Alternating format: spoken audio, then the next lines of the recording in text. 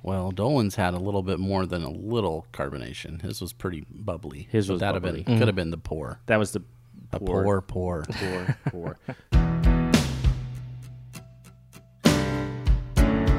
Inspired by the adventures of our nurses, therapists, and techs, A Beer with Atlas is the only healthcare traveling, craft beer drinking podcast.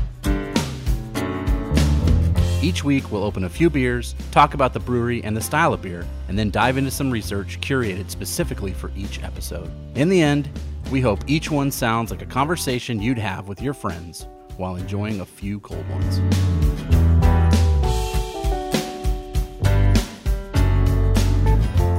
Welcome to a festive episode of A Beer with Atlas. I'm Rich. Oh, I'm Brian. And this week, week one of Oktoberfest, possibly one of my favorite beer times of the year. I like that there's multiple choices and that this is just maybe possibly one of your favorites. Okay. Yes. I'm down for that. Yeah. So first up this week out of 4, Oktoberfest from Goose Island. Okay. And the only reason why I chose this is we just did Sam Adams. Yeah, we did. And this is the second soonest one that I could find in the stores. Yeah, that makes sense. Yeah. So nothing special. Otherwise, I mean, I enjoy me some Goose Island. I like Chicago, and so I figured let's give a shot to their Oktoberfest here. I think we need each one of these. We brought some special glassware in today. I think I thought I had 3 of these. I dug through to find these 3 Oktoberfest mugs, and then the process of hunting, I ended up finding about 4 more that I didn't remember I've had. So there we go. I don't need to buy any more of these. No, but I probably will. So I'm fascinated as you're pouring here. I'm fascinated by the whole Oktoberfest thing, like where it came from, and I hope as we get through these 4 different episodes, that you talk about that a little bit, so I learn a little bit about that. Yeah, we're not getting to that today. I can tell you that. Okay. But we have a little bit for us, some tidbits. Dolan, I'm going to pour this all in here for you, okay, buddy? Okay, Dolan, sounds good. You think you can handle a whole beer? I can handle, yeah. Okay. We'll see. We'll just, yes. If it's not working, we'll take it away from you. You got some foam going on Yeah, it was a bad pour. Yeah, it looks like one of my pours. Because I'm using my left hand. There we go. I think that's what it is. So I'll give you a little bit of background here. There isn't a ton of information online. Why do you think that is, Rich? Maybe because of who owns them now. Oh, what? Yeah, but we'll get to that part too. Okay. So Goose Island Beer Company is still brewed in Chicago, Illinois.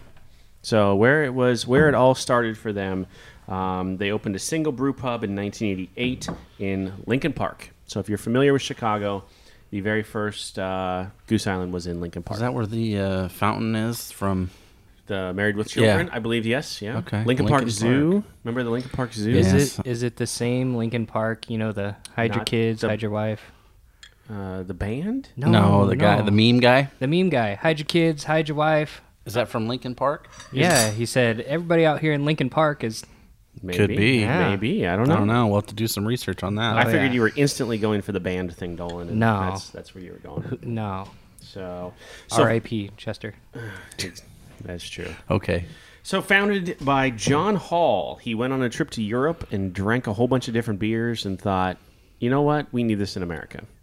And so he started with his brother. His brother, Greg, was the head brewmaster who left shortly after the sale that we'll talk about here at some point. So I don't want this to be the focus of it at all. I really don't, because I really do enjoy Goose Island beers a lot. But I mean, it is something that we will talk about. Hey, it's part of the facts, right? Yeah, exactly. So his original intent, and I love this about him, his original intent was to be Chicago's beer.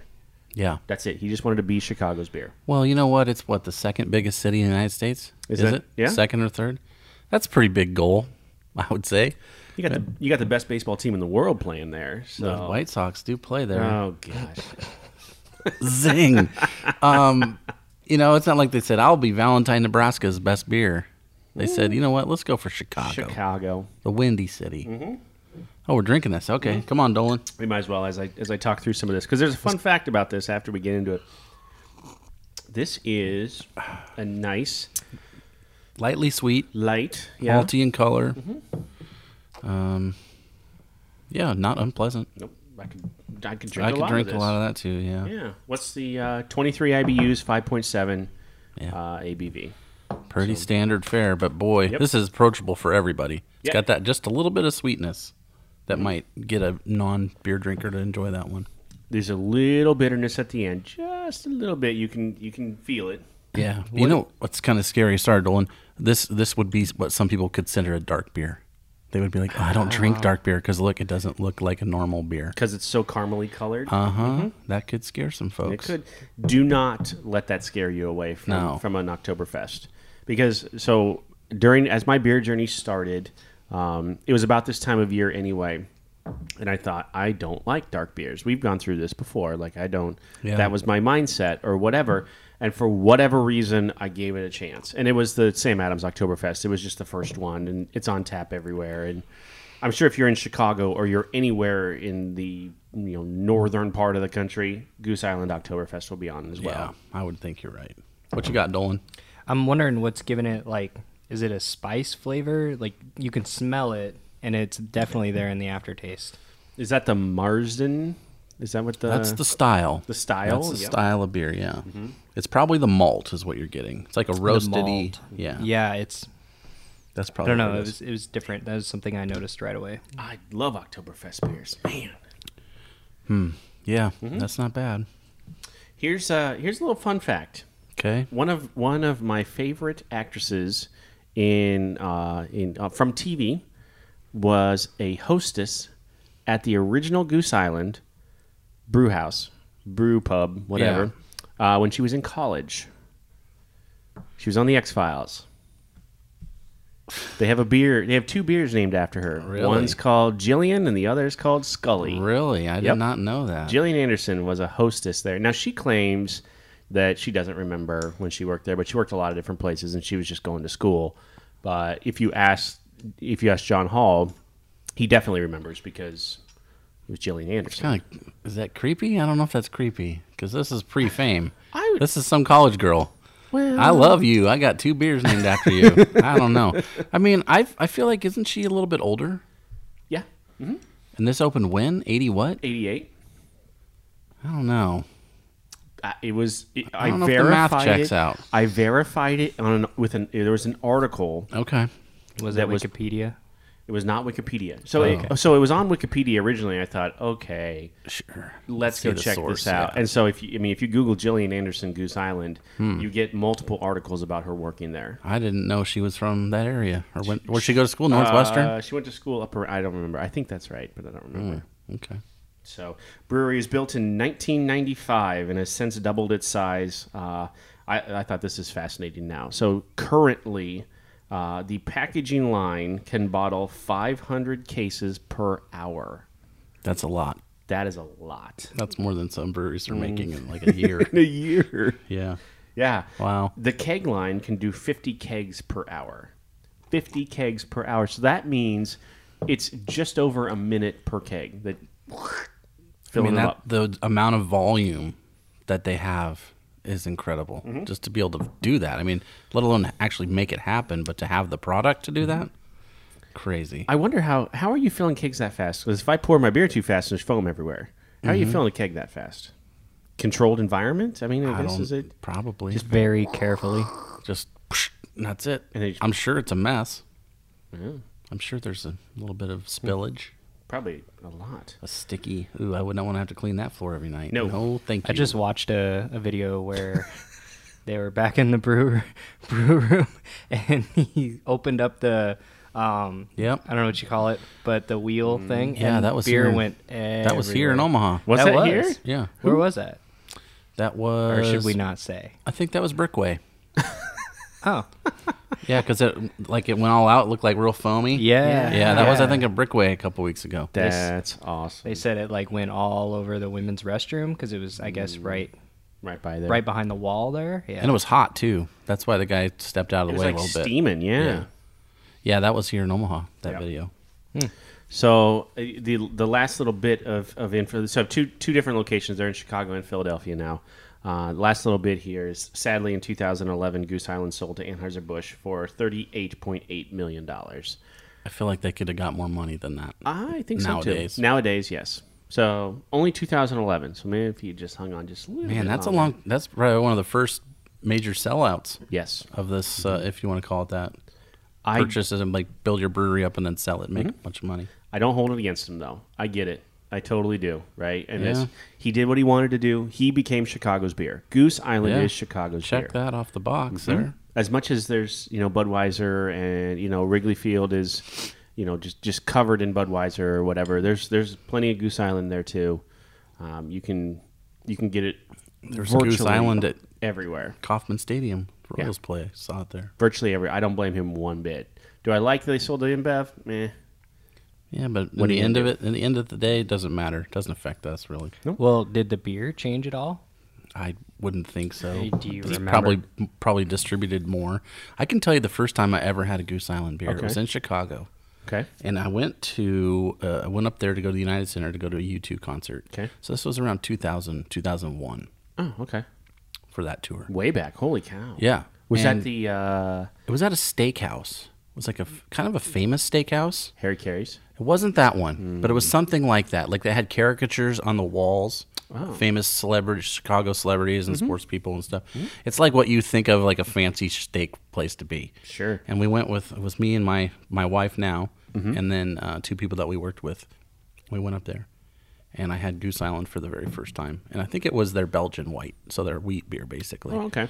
Because it had gooses on the tap handles. They still have that, right? Yep. And that was the first time I ever had it. That was also the most expensive meal of my entire life. Like the steak that I had was like $100 steak, and this is in 2000. What? So I remember that very well. Our tab was like $630. We were like, oh my God. We all ordered the special. Whoo, that was special, Dolan. Yikes. Wow. Still paying for that, by the way. Yikes. What kind of steak was it? I don't remember that. It was made of gold. I was too scared to chew it, I think. Japanese Wagyu? Yeah. I think it was just a plain old steak, unfortunately. But yeah, that's the first time I ever had it, and I remember that very well. They, if you go to their brewery, the main brewery, the one that has doubled in size, 143,000 square feet, it is a monster. On the one big roll up door, it reads, "We don't need to be the only beer you drink. We just want to be the best beer you drink." Well, I mean, that's, sounds good. Yeah, I like it. Yeah, you don't want to make junk. They still own who they are. John Hall is still the CEO. Greg, his brother, left. And, What's he doing? Do we know? So he just took started the money he took the money and ran. Yeah. No, he started a cider company that then sold to InBev later too. So Why not? They Yeah. got a sister or another brother that's working on seltzers, and then they'll just all be set. why not? Hey, you know what? Money's money, right? And that's Hey, the Natty Light seltzer just hit the area the other day around here. Good Lord. Sounds, I don't know. Everybody says it's good. We'll All right. see. Hit me with some Oktoberfest Here's some October stuff. knowledge. There's a few things I wanted to do some research on, so I'm going to save a couple of those. But just as just brief top level stuff, there really are two styles of beer that we would call Oktoberfest. Okay. There's this style, which is Marson, right? Which is this caramely color. It's a maltier flavor. It's sweet. It's a little bit bitter, but not much, right? Okay. And then there's the version that they actually drink at Oktoberfest. And that is basically a lager. It's like a Helles lager. That's what they drink in Munich at Oktoberfest. Really? So this is junk. This is nothing. We could dump this out. This is not what you would go. If we went to Germany this year on September 16th, Okay. and we drank big liters of Oktoberfest beer, we'd be able to see right through it. It wouldn't be this at all. Nope. It would be a cross-strain Helles lager. Okay. Berenstein Bear or whatever they call that. Bernstein Burr. Very similar to that, yes. Okay. I mean, that's what it is. So we've Americanized it. We like sweetness. Yep. So this is the style that we do. Originally, 100 and something, I think it started 1810 was the first time they had a beer fest in Munich. It was, the beers were dunkel, so darker than this. Oh, wow. Right? And then they started getting lighter malts and lighter malts and lighter malts. And then 180 years later, they're drinking clear beer for Oktoberfest. Probably because you drink so much of it, and if you drink a lot of this, you'd be pretty hammered by noon. Maybe. Okay. But I think it's the same alcohol amount. I mean, this is only 5.7. The Helles Lager would be like a... Yeah, it's like 5.5 probably. Okay. So it's not so much about alcohol. It's just more about changing tastes and appearances, I think. Just the look of the beer. But this is this is what homebrewers decided to make, this style. Okay. And that's what has become the commercial Oktoberfest beer we see here. So Marzen's is a style that they make all year round. Technically, this is a beer style that you could make any time, So I could get this in the summer? depending on who's making it. Now, most places only brew it to tie up with this time of the year. This is one of the few beers where it's not so much seasonal, but like on a calendar. Okay. It's brewed for, if that makes sense. Yes. So you, in theory, could get a Marzen anytime.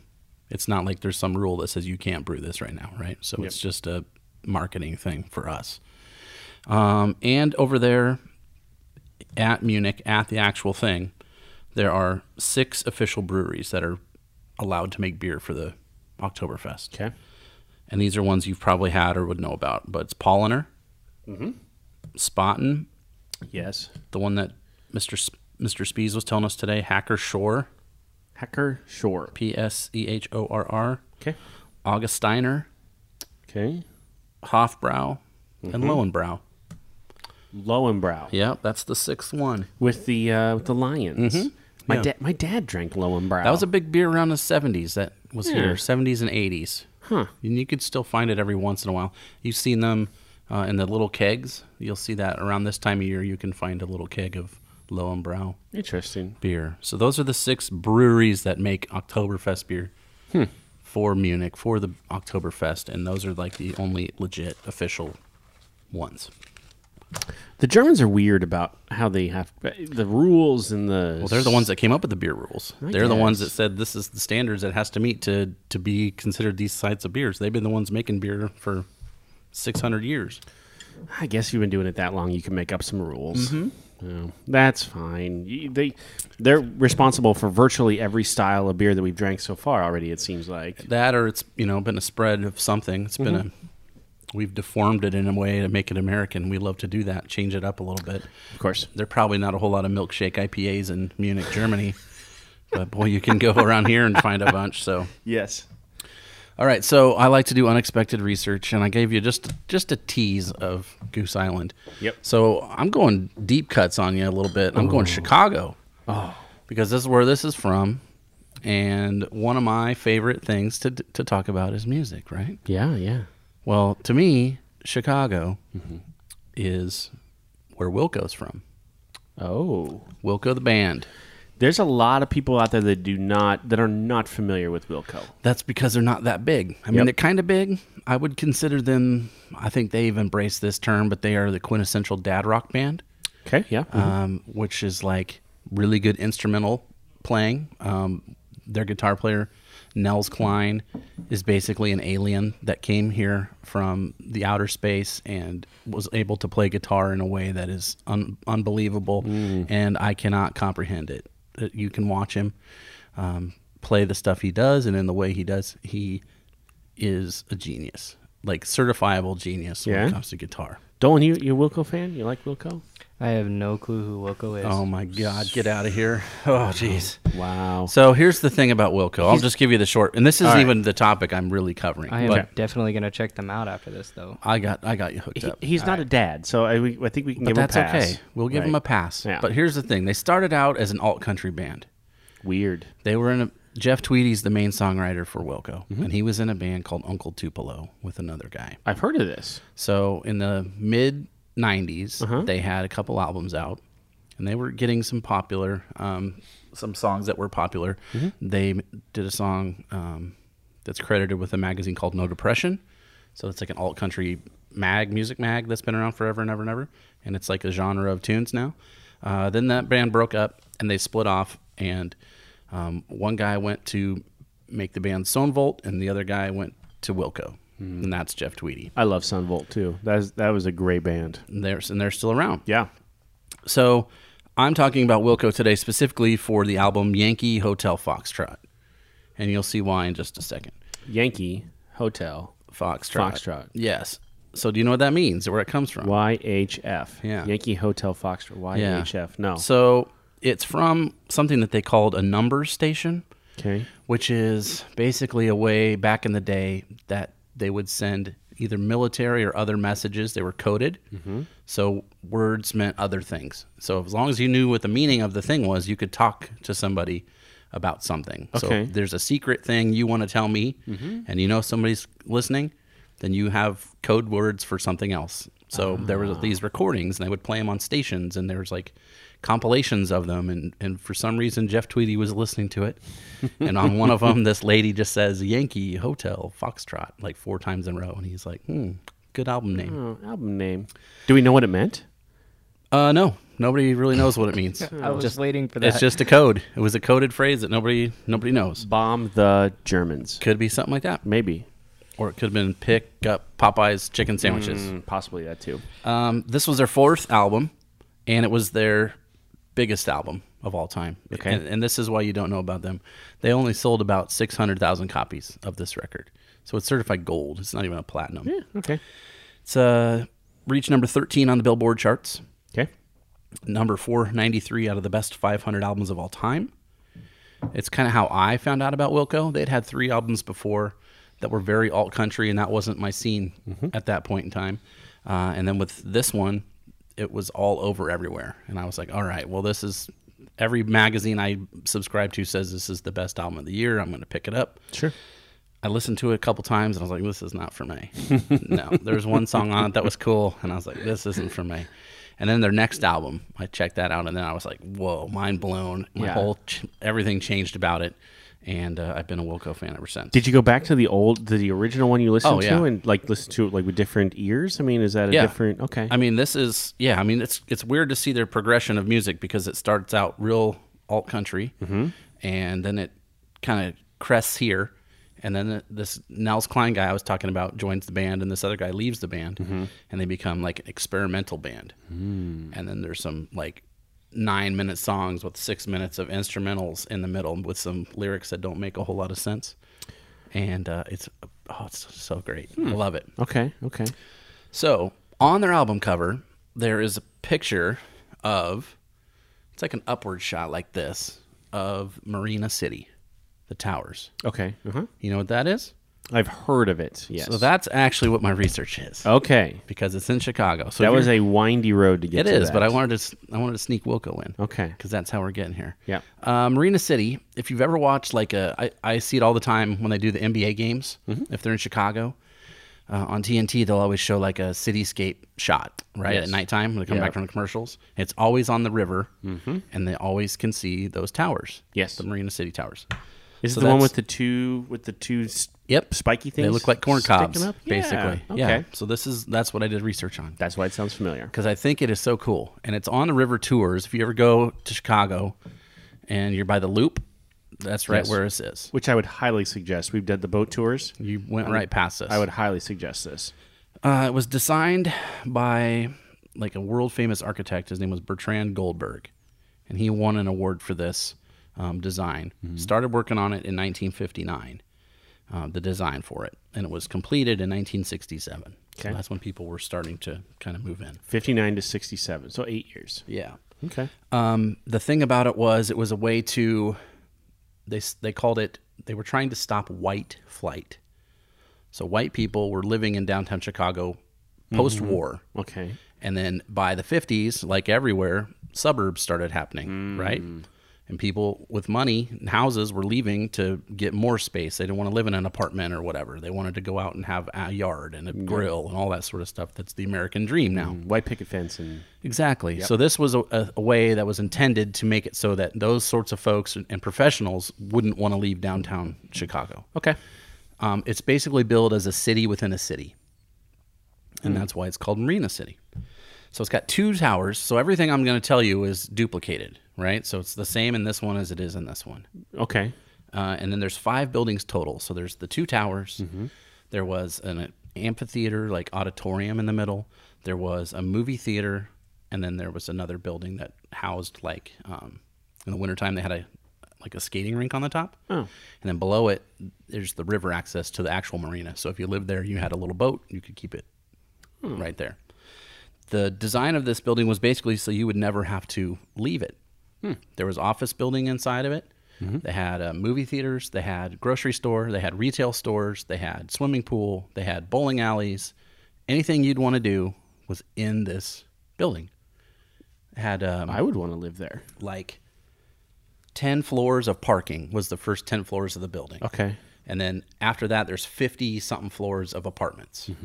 So there's, let's see, I wrote it down, I think. There's 900 total apartments. Jeez. And when they first moved into it, which was 65, that was the first time people moved into it. Okay. And it was like state of the art at that point in time. I bet. Was this all city owned, or did somebody? Just some company decided. Some It was company. like, was actually some unions, like construction unions are the ones that funded this. Imagine to that. basically, A, get some jobs. Yeah. And B, have, something to claim that they built in this area. It was also a way to try to make it less industrial at that point in time. The river was basically trashed, and it was all like factories and not a place that anybody would really want to hang out. So they were trying to like change the vibe of Chicago in that spot. Unions in Chicago, that never happened. That's probably the mob involved back in that time too with this. Who knows? Sure. The thing I thought was kind of cool about it, at that time it was the tallest residential building in the world, like people that lived in it. Oh. Because it was up 60-something floors high, right? It was also the tallest, like, reinforced concrete building. So there's no steel. It's all Chicago concrete is what builds this towers. Concrete and rebar. Yeah. There's no, like, steel beams or anything like that. And then it was just until, like, maybe 2 years later, another design was like, you know what? We're just going to do what you did, but double it. And that's how it worked. Oh. So then it was short-lived that they were the tallest, but they were, like, the first. Okay. Had 2 TV stations broadcasting off the top of the building because it was so tall, and a radio station as well. Let's see, what was the other thing that was cool? Oh, yeah. The parking is still there, the parking spots. Okay. So if you work in that area, you can pay monthly parking and park in this thing. Parking in Chicago is hell, so Right. this is probably very beneficial. They're exposed, so there's not, you could drive off of it. It's just like a ledge, right? And it's like basically it looks like a honeycomb of parking spots, and you just drive in up, and then you park face forward, and then back out and drive back down. Well, but there's been a few cars that have went off the edge. The 61st story, I think, is the top that you can get to. There's some, like the TV towers and stuff above that, but there's a 360-degree deck that's up there, open air, at the very top. 1977, it switched from apartments to condos. Okay.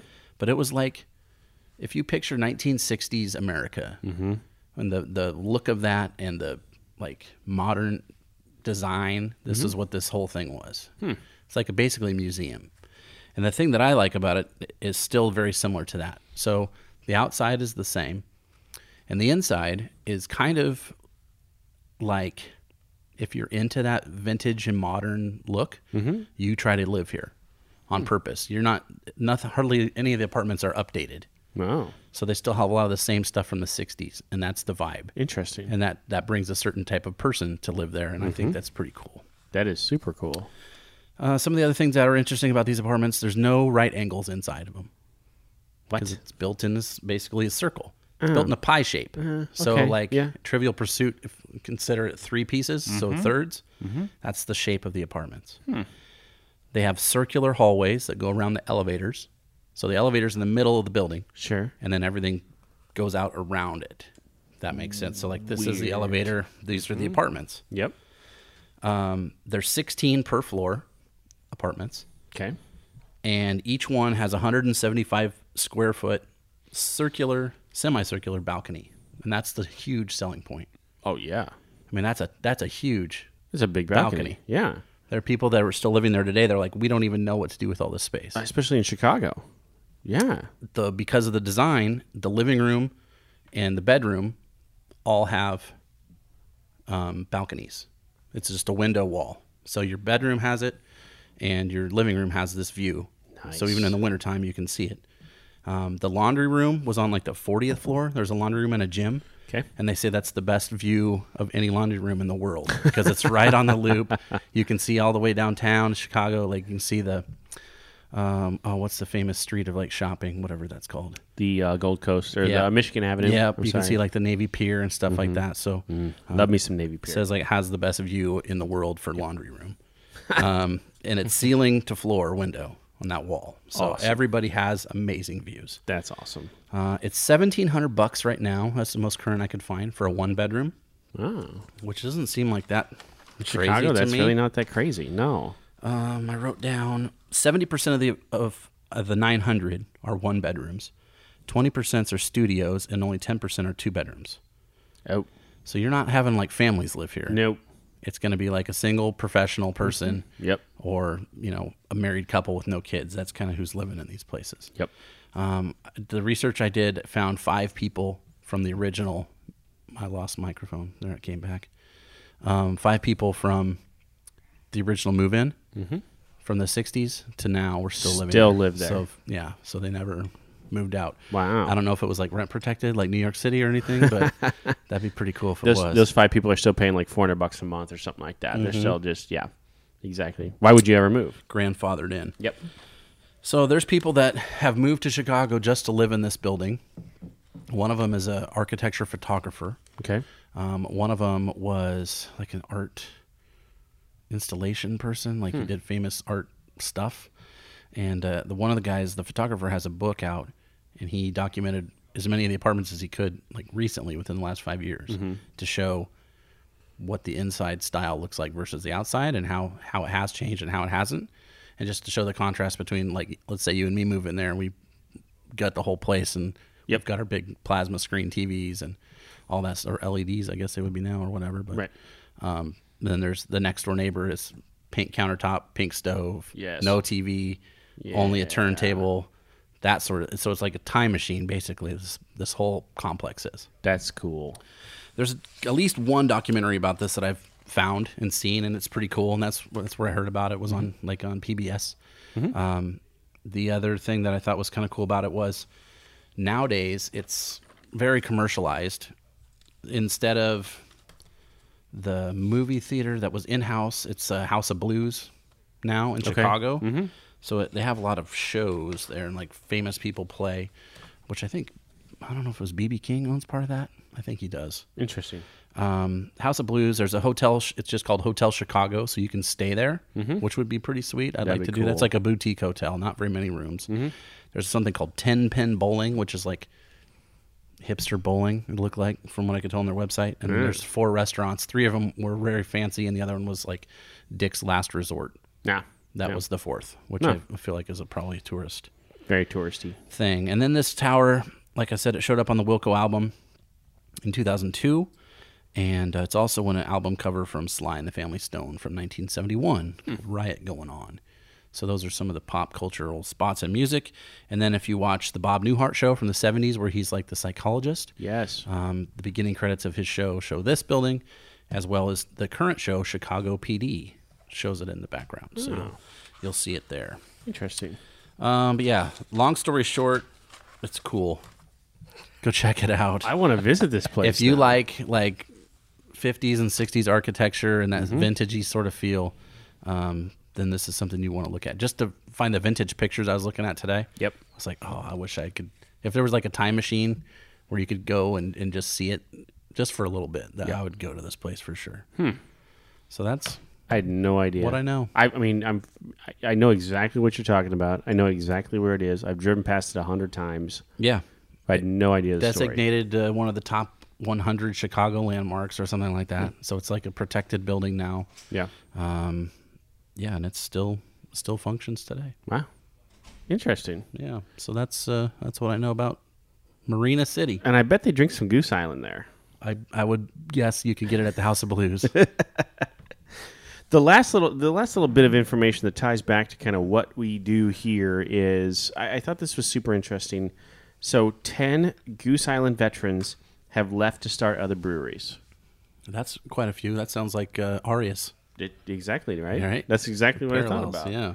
So could you guess maybe some of these that have left? 1 or 2, I think you could probably get 1 or 2. Well, I don't know the name. Like the brewery names or people's names? The brewery names. The brewery names. What's that one? Revolution? Exactly, yes. That's got to be ding, one ding, of them. ding. What's the one that makes Corey Anderson's favorite beer? Not Juice Pants. No, Not the that place one? that makes Juice Pants. No. Well, I don't know. I'm not sure. If you're in Chicago and you can get your hands on some Juice Pants, If you can get your hands in the pants, do it. And Son of Pants. and Son of Juice Pants, That oh, one's my really good goodness. too. Yeah, Sounds dirty, but it's it's gonna not. it's gonna set you back like $10 a can. Yeah. But Well, you're in Chicago. You're in What the Chicago. heck? I don't know. This What is all else? great advice. Thanks, guys. Yeah. What else would you? I don't know. I don't know that many Chicago breweries. I don't ever go there anymore. Firestone Walker, Really? yeah, I didn't know they not were a from Chicago brewery, I don't think. There. But, Oh yeah, but he left to go there. I think it's in California. But dude left. Yeah. Okay. Southern Tier. Really? Yep. Southern Tier. Yes. Well, I guess this was the time when this was becoming besides Sam Adams, this was really the biggest craft brewery in America. That makes sense. Yep. Southern Tier. Wow. Then you said Revolution, which is interesting. Revolution, if you're in Chicago, we'll do a Revolution beer here pretty soon. But Okay. if you're there, this is definitely one you should go. You should go check out this Their brewery. label on their can work is just amazing. Oh. Their artwork is so cool. And their beer is It's pretty pretty good. top notch. Yeah.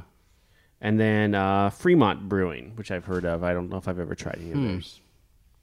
I know of Fremont. I don't know if that's them, but there's one that makes really good stouts. Maybe that's them. So Goose Island Oktoberfest on the old Untapped. Let's 61,000 check-ins. That's quite a few, but not Quite a few. not as many as some we've had. You checked this in back in 2013. Ooh, 6 So years ago. 6 years ago. I'm going to guess it's probably changed a little bit since then. Oh, if it was high, it probably has changed. At Henry's on the South. Where's Henry's on the South? Oh, it's in Lincoln. Let's go look. Was a beer? It was an Oktoberfest I went to. Yeah. So they had this beer. They had like 10 or 12 different ones. Okay. It's a little mom and pop like strip mall shopping center in Lincoln. It's right next to Leon's grocery store, which has the best steaks in Lincoln. If you're going to grill steaks, go Interesting. there. And there was a ticket. It was like $10 to get in. Okay. And then you still had to buy your beers, but they had food and they had polka music. And so, yeah, that I know exactly when this was. So This was also the year. Yeah, this was the first year they had it there. The second year was the last year they had it there. this is a super interesting description. Toffee and burnt sugar aromas. Mm-hmm. So I guess, yeah. Flavors of Yeah. sweet, dried apricots, and mild, earthy bitterness that is the hallmark of Hallertau. Hallertau hops. Hallertau hops. Medium-bodied, medium carbonation. A dry malt body delivers sweet, dried fruit flavors, complemented with an earthy bitterness. Well, Dolan's had a little bit more than a little carbonation. His was pretty bubbly. His So was that'd bubbly. have been could have been the pour. That was the Pour. 61,000 check-ins. What do you think? What did I rate it as? You rated it 3.4. 3.5. Yeah, I'll stand by that 3.4. actually. I said 3.4. Yeah, 3.4. You're close. It's 3.54. Yeah. So right on it. Yeah, I think that's where I would rate this again. It's drinkable. I'm not mad that I have some. Yep. If I was in an airport and it was 7:30 in the morning and I was going to Vegas, Yep. I would drink this. Now I'm not going to go to the store and buy a 6-pack of it right now. I would get. There's a couple other ones that I would do. We're not going to try it for this show, but I will throw a plug out there. Okay. This is also it's a macro, but it's still craft, I believe. Okay. Sierra Nevada's Oktoberfest. That thing is legit. This year is way better than last year. Really? I was going to say, I saw it on the shelf yesterday, 2 days ago. Yeah. I just saw it on the shelf yesterday for the I first saw time. it on my beer shelf in my fridge this yesterday and today. So you can find it there. What's going on? Are we getting Something was beeping at us. Well, it looks to be about that time. Yeah, it I does don't look want to be that time. I don't want you to get in trouble. So Yeah, well, you're the boss, right? I guess so. Yeah. I'm not too worried then. All right, we got time for one more. Brian, Yeah, let's do this, huh? we ain't going anywhere for a while. Let's have another beer, an Oktoberfest beer. Another Oktoberfest beer. All right. Thank you for listening to A Beer with Atlas. Special thanks to our brand team for producing the show. Each episode of A Beer with Atlas is powered by Atlas MedStaff, an industry leader in travel healthcare staffing.